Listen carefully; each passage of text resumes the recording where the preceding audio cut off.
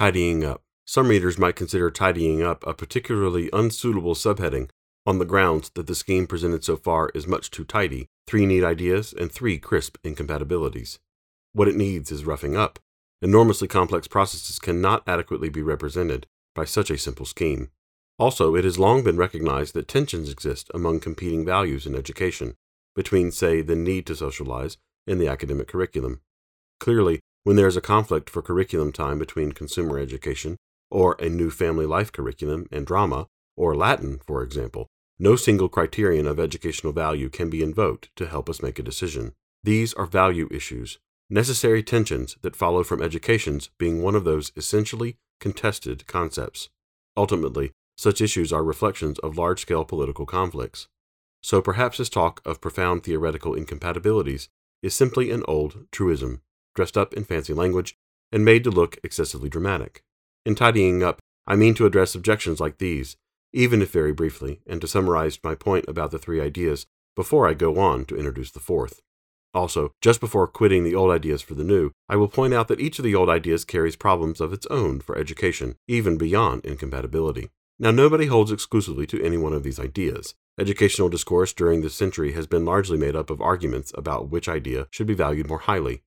The persisting traditionalist versus progressivist, subject-centered versus child-centered disputes may be reinterpreted in these terms as representing preferences for Plato's idea over Rousseau's, or vice versa. Conflicts between those promoting vocationally oriented studies and those promoting more purely academic subjects may be seen as preferences for socializing over Plato's idea, or vice versa. Radicals, meanwhile, are identified by their simple solution of discarding 2 of the ideas. This does solve the theoretical problem, and does usually mean that they can speak with a clearer and more urgent voice, and so accumulate disciples, but at a harsh practical cost. At the chalk-face level of classrooms in the local school, the Plato-influenced teachers who want to put in place more rigorous exams and to stream students so that learning discipline knowledge can be maximized come frequently into conflict with the Rousseau-influenced teachers who want to remove exams and even grading and focus on opening up the range of exploratory opportunities for students. The former argue for a more structured curriculum, logically sequenced, and including the canonical knowledge of Western high culture. The latter argue for activities that encourage students to explore the world around them, and as far as they are willing to pre-specify curriculum content, they propose knowledge relevant to students' present and likely future experience. The former are likely to prefer desks in neat rows and orderly lessons, while the latter are likely to prefer varied work centers, circle desks or no desks, and flexible interdisciplinary lessons. Clearly, few teachers adhere to one position to the exclusion of others. Most teachers try to balance all of them in practice. So, for example, even Rousseau-inclined teachers tend to acknowledge the importance of canonical content of the Plato-influenced curriculum.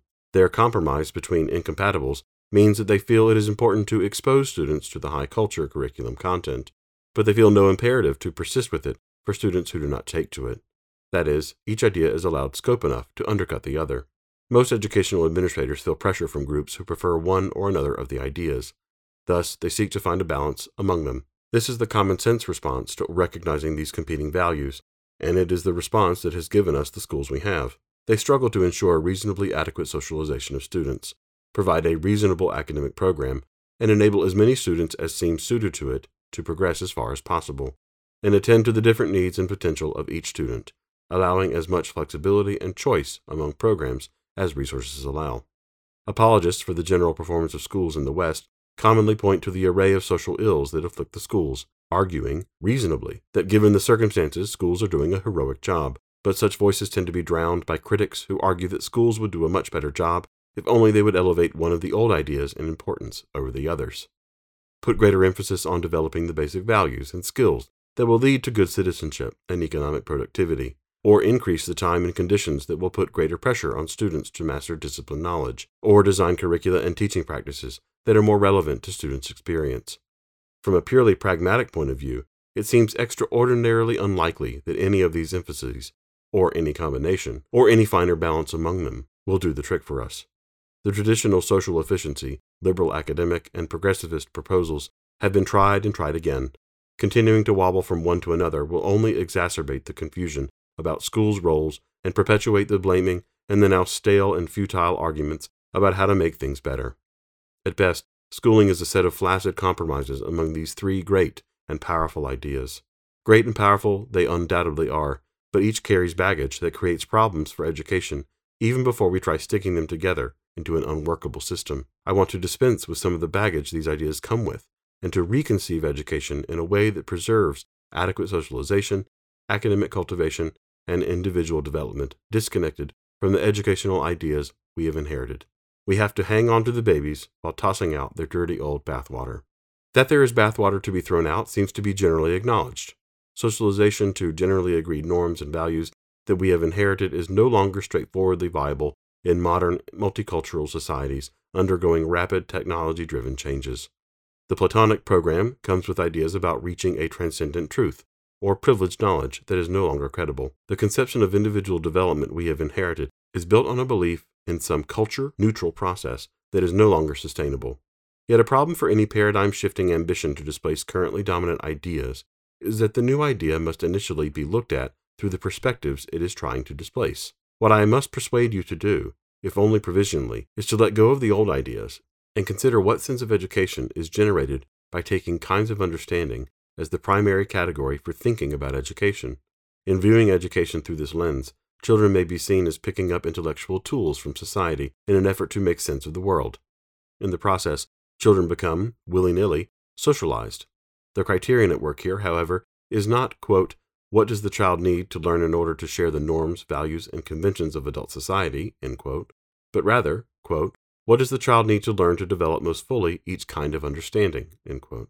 The former question, relatively straightforward for oral societies long ago, and even for more homogeneous class-based societies up to the mid-20th century, is problematic for modern multicultural societies undergoing rapid and seemingly accelerating change. What are the norms and conventions of adult life today? What are the values? How does the answer differ if asked of those whose prime educational criterion is the accumulation of disciplined knowledge? Tackling the latter question, however, is relatively straightforward and will involve the child developing the flexibility and polysemousness appropriate for modern social life. That is, while the old idea of socialization and the criteria it brings with it are dispensed with, adopting the new idea does not mean that socialization will not occur. If anything, its proper relevance to education will be exposed. Now take the old academic disciplines idea. It has involved the belief that the accumulation of particular forms of knowledge in sufficient breadth and depth shapes the mind in desirable ways. Making knowledge the central building block of education creates the problem of determining what knowledge, and how much breadth and depth of that knowledge, is required to become adequately educated. It also leads to questions such as Herbert Spencer's what knowledge is of most worth, which has remained unanswered, and unanswerable in general terms, for more than a century. The sense of the educated person being distinguished primarily by what the person knows has been criticized by progressivists as sterile, and has been vulnerable to A.N. Whitehead's withering observation that the person who has accumulated lots of the appropriate kinds of knowledge may still be among the greatest bores on God's earth. By displacing knowledge with the category of kinds of understanding, we will not be throwing knowledge overboard. The development of the various kinds of understanding requires particular kinds of knowledge. This new category also provides criteria for determining depth and breadth of knowledge. It enables us to answer Spencer's question. The knowledge that is of most worth will vary during the course of the individual's education, and may be determined by the kind of understanding most actively being stimulated and developed. So academic disciplines and their knowledge are not being dispensed with. Rather, the traditionalist curriculum, made up of attempts to answer what is the most privileged knowledge for best forming the rational mind, and criteria for education derived from some image of an ideal epistemological condition or an ideally educated person, will disappear. The new category and its criterion will justify a richer curriculum that will require more knowledge and more varied forms of knowledge. Yes, I know, promises, promises. I want only to indicate that pushing aside these old ideas will not mean that the insights they have brought to the process of education will be dumped. Some sense of socialization will persist in the process of developing kinds of understanding, but it is not a sense of socializing that brings along with it criteria that conflict with those that come from academic disciplines. Similarly, developing kinds of understanding will obviously involve the individual moving through layers or stages of psychological development. But the sense of development involved in this new conception of education will yield categories quite different from those that have been pushed on education by proponents of theories like Piaget's, for example. And the development implicit in moving from one kind of understanding to another will not come into conflict with what remains of socialization or academic disciplines. Again, of course, this is too schematic to capture the huge complexity of educational ideas and practices, but it isn't obviously wrong or meaningless as a result. I think educational thinking is dominated by the three major ideas I have identified, and that they are incompatible in the ways I have indicated, and that these incompatibilities are at the root of many of the practical difficulties of schooling. The modern school has developed as a compromise among these three ideas, a compromise that shifts a little in one direction or another in response to social movements, or in response to particularly vivid and powerful articulations of the value of one or another of these ideas. Socialization was somewhat more prominent in the 1950s in much of the Western world, Rousseau in the 1960s and early 1970s, and Plato made a pale comeback in some areas in the 1980s. The recognition of tensions and value issues in education is indeed a truism, but exposing their source isn't, and exposing their source is an important step to overcoming them. That is the task for the rest of the book. So while hardly providing all one needs to know about education, this sketch has had some heuristic value in grasping current disputes about education. Its value is to indicate why the proposals one sees in public media and in government reports for solving the crisis in our schools are unlikely to achieve that desirable end. They are captive to the ideas that are the problem. They propose more socializing and less Plato and Rousseau, or more Plato and less socializing and Rousseau, or more Rousseau and less socializing and Plato. The only difference, decade by decade, is the preferred terms, metaphors, and jargon. Giving a reason to believe that no shuffling of these ideas is likely to do as much good provides my route to introducing the new idea. A new idea. I mentioned in the introduction that the new conception of education to be elaborated below draws on 19th century recapitulation theories and on Vygotsky, who died in 1936, so its main components are not exactly gleaming fresh from the mint. But blowing the dust off recapitulation theories and connecting them with an insight of Vygotsky's can, I think, lead to a new educational idea. The first trick, which earlier theories failed to pull off, is to identify the nature of the connection between cultural development in the past and educational development in the present. How can one locate a common element in the two processes and show a causal relationship between them? Exactly what is recapitulated in education? The second trick is to show that the theoretical solution implies practical curricula and teaching methods clearly appropriate to modern social conditions and requirements. I will try to perform the first trick in this section and elaborate it, while performing the second trick in the rest of the book. In the latter part of the 19th century, after publication of Darwin's The Origin of Species, recapitulation theories were formed to apply evolutionary ideas to processes other than those Darwin developed his theory to explain. Herbert Spencer, 1820 to 1903, was one of the most energetic promoters of evolutionary ideas to explain pretty well everything in sight. He compactly expressed the basis for a cultural recapitulation theory of education in the following claim, quote, "If there be an order in which the human race has mastered its various kinds of knowledge, there will arise in every child an aptitude to acquire these kinds of knowledge in the same order. Education should be a repetition of civilization in little." End quote. At a sufficiently general level, all educational theories involve people recapitulating, repeating for themselves, the discoveries and inventions that have accumulated through the history of their culture. The 5-year-old learning to write recapitulates an invention of a few thousand years ago. The student learning history recapitulates a kind of thinking, a way of making sense of experience, whose invention by the ancient Greeks we can trace in some detail. But recapitulation theories go further than this, claiming some precise causal connection between past cultural development and present educational development. Such theories propose ways in which the particular character of cultural development should shape the process of education. The appeal of recapitulation to educators in the late 19th and early 20th century lay in the promise that cultural history could guide the design of much more effective educational programs. G. Stanley Hall enthusiastically claimed that recapitulation, quote, "when explored and utilized to its full extent, will reveal pedagogic possibilities now undreamed of." End quote. What it seemed to offer was a way of ordering the curriculum that corresponded with the way knowledge logically developed and/or with nature's own scheme of human development, both of which were to be exposed by the study of cultural development, and either of which would ensure easier learning and secure understanding. Two general kinds of recapitulation theories of education developed, which can be simply called logical and psychological. The first developed from the observation that knowledge has developed gradually in cultural history, and the, quote, "order in which the human race has mastered its various kinds of knowledge," end quote, to repeat Spencer's phrase, exposes a logic that in turn can be used in designing the curriculum.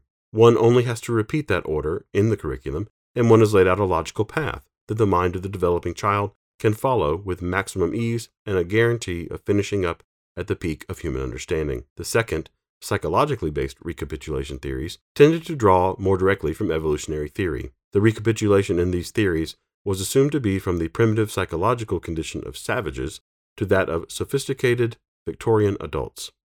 John Dewey supported such theories, at least to the degree that they broke the hold of the prevailing conventional schemes and provided, quote, the first systematic attempts to base a course of study upon the actual unfolding of the psychology of child nature, end quote.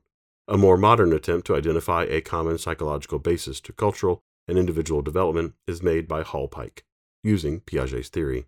Commonly, aspects of logical and psychological theories were combined with the usual problems. In Germany in particular, and in the United States, which was strongly influenced by German ideas, culture epic curricula were developed with high hopes. These attempted to reflect in the curriculum the major epochs of cultural history, ensuring that children pass through them in logical sequence and at a pace suited to their psychological development. Dewey, though later dismissive of recapitulationism, expressed the kinds of observations that had an intuitive appeal for some people. Quote, there is a sort of natural recurrence of the child mind to the typical activities of primitive people.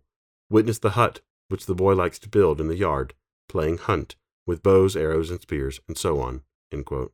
But the high hopes faded quickly.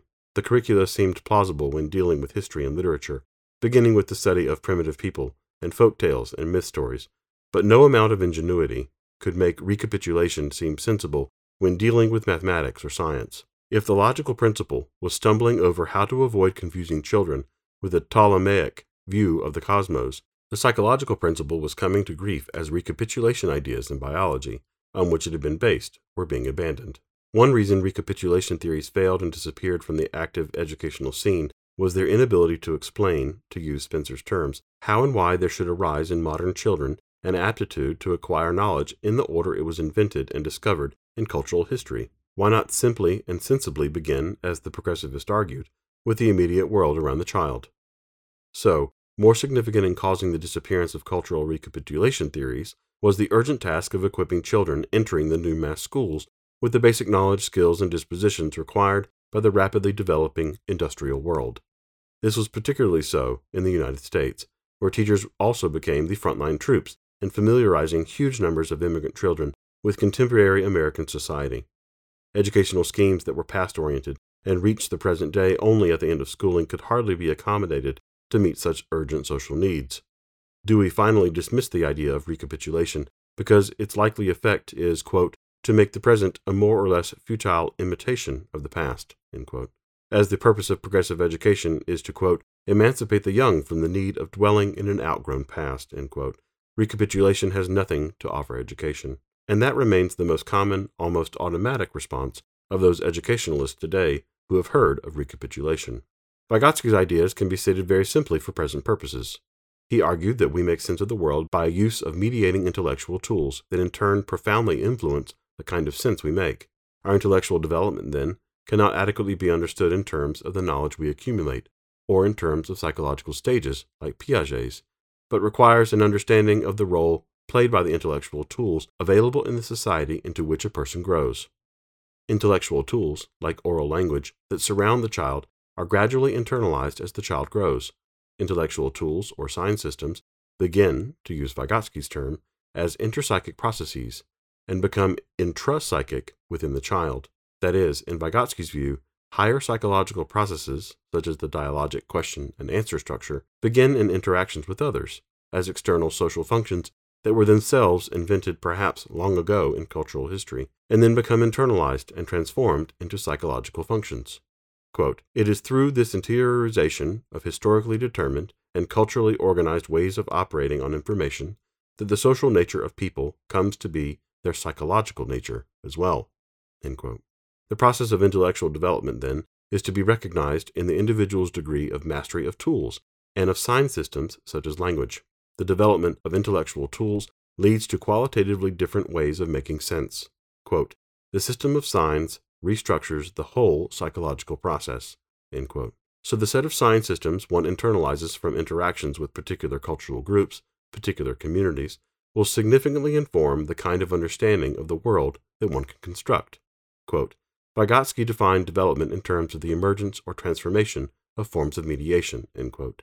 So the mind is not an isolable thing like the brain inside its skull. It extends into and is constituted of its socio-cultural surroundings, and its kinds of understandings are products of the intellectual tools forged and used in those surroundings. How does this help solve our theoretical problem about recapitulation? Well, we can identify what is recapitulated, not in terms of knowledge or psychological processes, but in terms of mediating intellectual tools and the kinds of understanding they generate. We can see, too, that Spencer posed the question wrongly. It is not that something that occurred in cultural history causes an aptitude in every child to acquire knowledge in the same order, but rather that by acquiring specific intellectual tools, the modern individual generates similar kinds of understanding as existed for people using those tools in the past. That is, the mistake of past recapitulation theorists was to look for some X in cultural history that causes some Y in education today. Rather, we should look for some A, the mediating intellectual tools, that causes both X and Y. So we can consider cultural and educational development as connected by the tools that generate common kinds of understanding in both processes. Vygotsky focused largely on oral language in young children to work out his basic theories of culturally mediated action and development. I want to consider degrees of culturally accumulated complexity in language, beginning with oral language, then moving to literacy, then to the development of systematic, abstract, theoretic linguistic forms, and finally to habitual, highly reflexive uses of language. Each of these degrees of sophistication in language development restructures the kind of sense their users make of the world. I will investigate the implications of each of these degrees of linguistic development for kinds of understanding. Because the A of intellectual tools causes kinds of understanding common to the X of cultural history and the Y of education today, I will consider both cultural and educational development together in the following 4 chapters. It might reasonably be objected that this attempted marriage of Vygotsky and recapitulationism is improper, as Vygotsky rejected recapitulation on the ground that ontogenesis involves the natural maturation of the brain, something that plays no part in the course of cultural history. I have 4 responses. First, it is far from clear how the natural maturation of the brain affects individuals' understanding compared with the acquisition of mediating tools, and one might reasonably argue that the influence of the tools is sufficient to explain the evident changes in kinds of understanding without resort to distinct influences from the maturation process. Second, Vygotsky and Luria distinguish between bifurcated lines of development in the child, calling one natural psychological and the other cultural psychological, and identifying in the latter the major reformulations of mental functioning, a move compatible with the scheme to be outlined here. Third, ontogenesis, particularly during the early years, involves recapitulating patterns of maturation laid down in the process of evolutionary development, and while evolutionary influences diminish as the individual grows older, it is improper to suggest a sharp line at which the brain's physiological maturation escapes influence by such past cultural developments as language. Fourth, the conceptions of recapitulation Vygotsky had in mind were those 19th century kinds dismissed above, to which his objection would be destructive in a way that it isn't to what follows. Now I could try to address in the abstract the many potential objections to this proposed project that will no doubt be thronging the minds of critical readers, but the objections and my responses might be made more pointed and concrete if I show first how one can characterize kinds of understanding as implications of intellectual tools. So let me put off the Inquisition until Chapter 6. Conclusion. Our schools are not, in general, highly regarded today. The sense of their ineffectiveness is not, I have suggested, any specific group's fault. Yet when we have a general social unease, we tend to look for someone to blame. Much of the popular literature on education in the 1960s blamed the Platonists and an academic curriculum that was disconnected from students' experience and irrelevant to their lives. The neoconservative critics of the 1980s blamed the Rousseauians, particularly John Dewey. The average schooling experience of students has not shown evident signs of improvement as a result of these or earlier criticisms and the prescriptions that have followed from them. Blaming Rousseau and Dewey for the condition of our schools, as do Bloom and Hirsch, is akin to blaming merchants or sheep farmers for rising prices. Rousseau and Dewey have enriched our conception of education in important ways. We will not make educational progress by trying to cut away their contribution. The cause of our difficulties, our equivalent to 16th century bullion imports, is, I have been arguing, the fact that the components of our conception of education are incompatible with one another. The problem is not with the school necessarily, but with the way we conceive what the school is supposed to do. To practical people, such refined theoretical issues may seem remote from the activities of the school down the road. But I think there is something in John Maynard Keynes's famous, or infamous, conclusion to his general theory of employment, interest, and money. I will change the word slightly to fit an educational rather than an economic context. Quote, "The ideas of educational theorists, both when they are right and when they are wrong, are more powerful than is commonly understood. Indeed, education is ruled by little else. Practical people, who believe themselves to be quite exempt from any intellectual influences, are usually the slaves of some defunct educational theorist. Mad people in authority, who hear voices in the air, are distilling their frenzy from some academic scribbler of a few years back. I am sure that the power of educational stakeholders is vastly exaggerated compared with the gradual encroachment of ideas. Not, indeed, immediately, but after a certain interval, for in the field of education there are not many who are influenced by new theories after they are 25 or 30 years of age, so the ideas which administrators and politicians and even teachers apply to current schooling are not likely to be the newest. But, soon or late, it is ideas, not stakeholders, which are dangerous for good or ill." End quote. What I will do in chapters 2 through 6 is offer one way of reconceiving education. In chapters 7 and 8, I will explore its implications in rather broad terms, but in sufficient detail, I hope, to show that the indispensable parts of our current conception of education are preserved. This reconceptualizing of education will have fairly radical implications for the curriculum and for teaching, but not so radical, I suspect, that they will not appear directly practical. If I do the job reasonably well, I will not seem to be sketching out some strange and new landscape, but drawing a picture that will seem recognizable and even familiar.